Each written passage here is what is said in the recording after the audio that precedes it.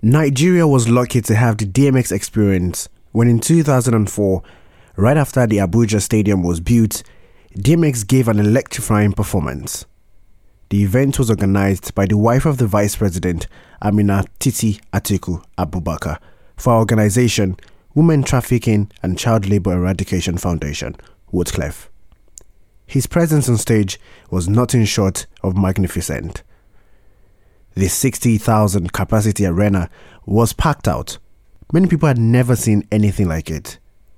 Sammy Gyang, a music producer, tells us about the atmosphere in the stadium when DMX gets on stage. My God, the whole stadium was on fire.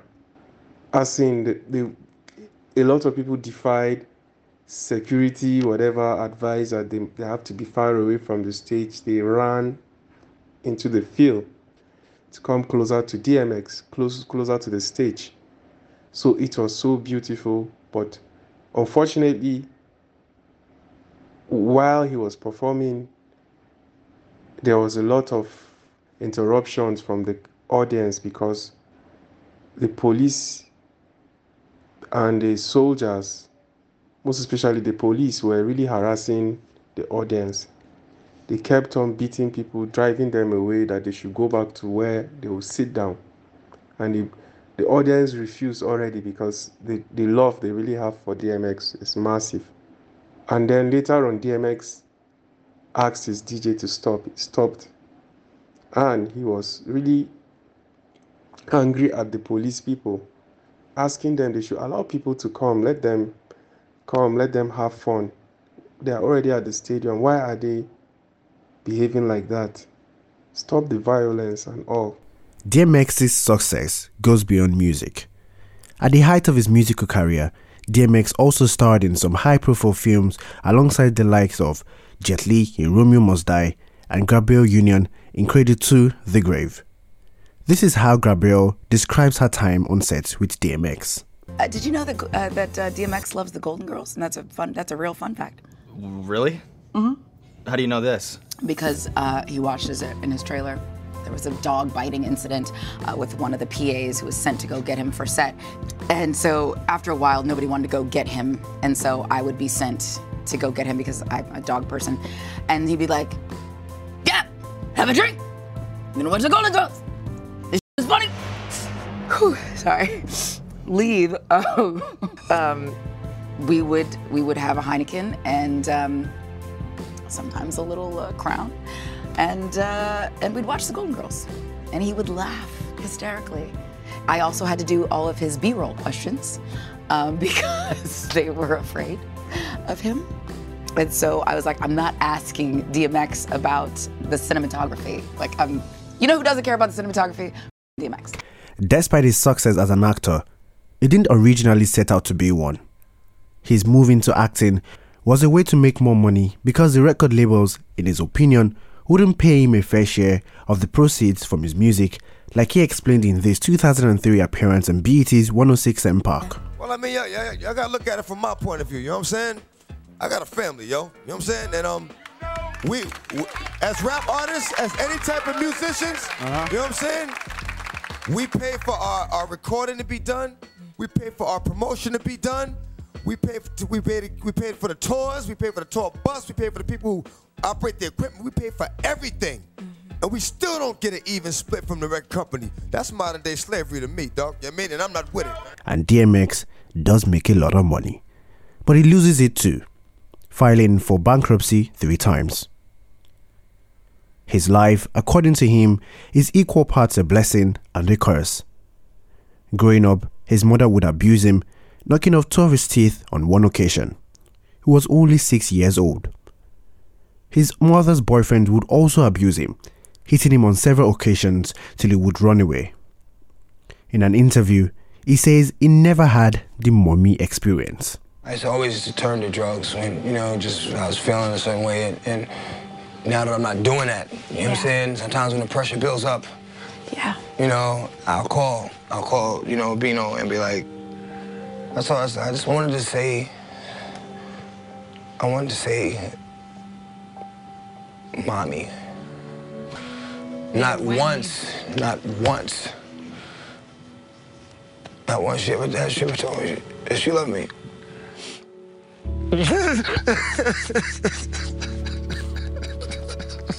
He's also introduced to drugs and music at the early age of 14 by his mentor. This guy, he introduced me to what would be the best part of my life, which would be the rap. And the curse aspect of it was, like I said, I didn't smoke cigarettes, I didn't smoke weed, I didn't do anything. I'm 14 years old. And me and my man went to a robbery one night, and it was his birthday, and we came back, we split the money. I said, here, take this, go get something nice for your birthday, whatever. So he came back with a rolled up. And as I'm counting the money, like I said, I was impressed. I don't really smoke. And he passed it around, and wow. Why would you do that to a child? Right. And this nigga, like 30, you know what I'm saying? And he knew how I looked up to him. This changes the course of his life. Starting in music so young, shuttling between the streets and the Salvation Army shelter in New York City, DMX quickly realizes his gift as a writer with the help of an old friend, Reddy Ron, whom he refers to as a mentor. But the rapper does not fully dedicate himself to his craft until his imprisonment for carjacking in 1988. While in prison, he meets famous rapper K-Solo, with whom he would rap and learn to beatbox. He would eventually leave jail in the summer of 1988. He starts rapping over instruments by other rappers and selling the tapes on the street corners across his neighborhood. In no time, he earns some following. In 1992, 4 years after his release from jail, he signs a record deal with Rough House Records, a subsidiary of Columbia Records, where he releases his debut single, Born Loser.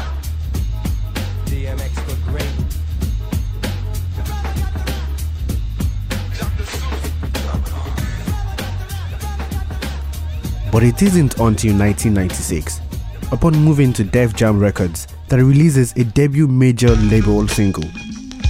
Yeah, I'm right here, dog. Where my dogs at? We right here, dog.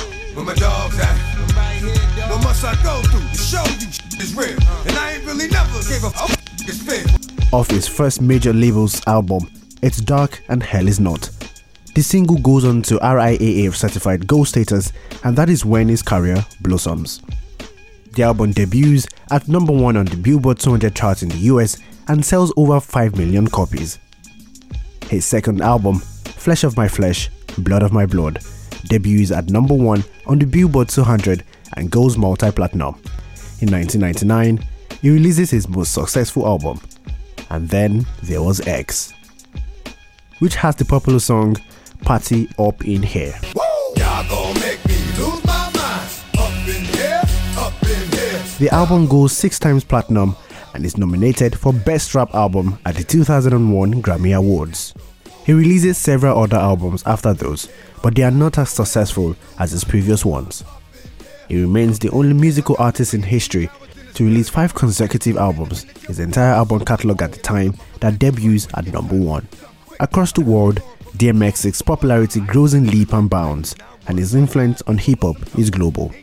This is how Andy Bello, a television producer and record label owner based in Benin City, describes the first time he hears a DMX song.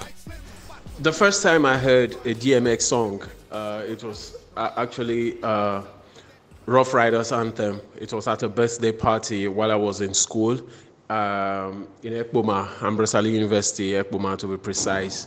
And it came like a bolt of lightning. Hearing that song, hearing that intro, tam tam tam tam tam tam tam tam.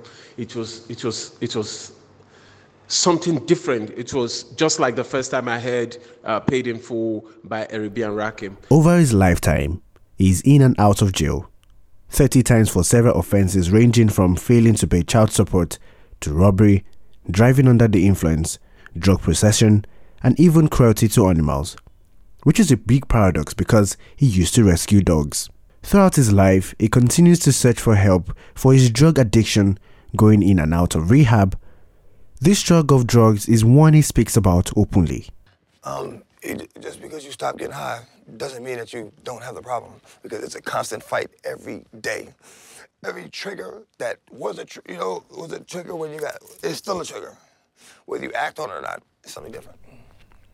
But I will always, until I die, I will always have a drug problem. Last Friday, doctors take DMX off life support, saying his organs had failed after he suffered a massive heart attack and went into a coma from a drug overdose. Different people like DMX for different reasons. Some say it is his music, others his acting. For yet another group, it is his relatability. Even the religious have a reason to love DMX, who held public prayer sessions during some of his later day performance. The word says, no weapon formed against me shall prosper.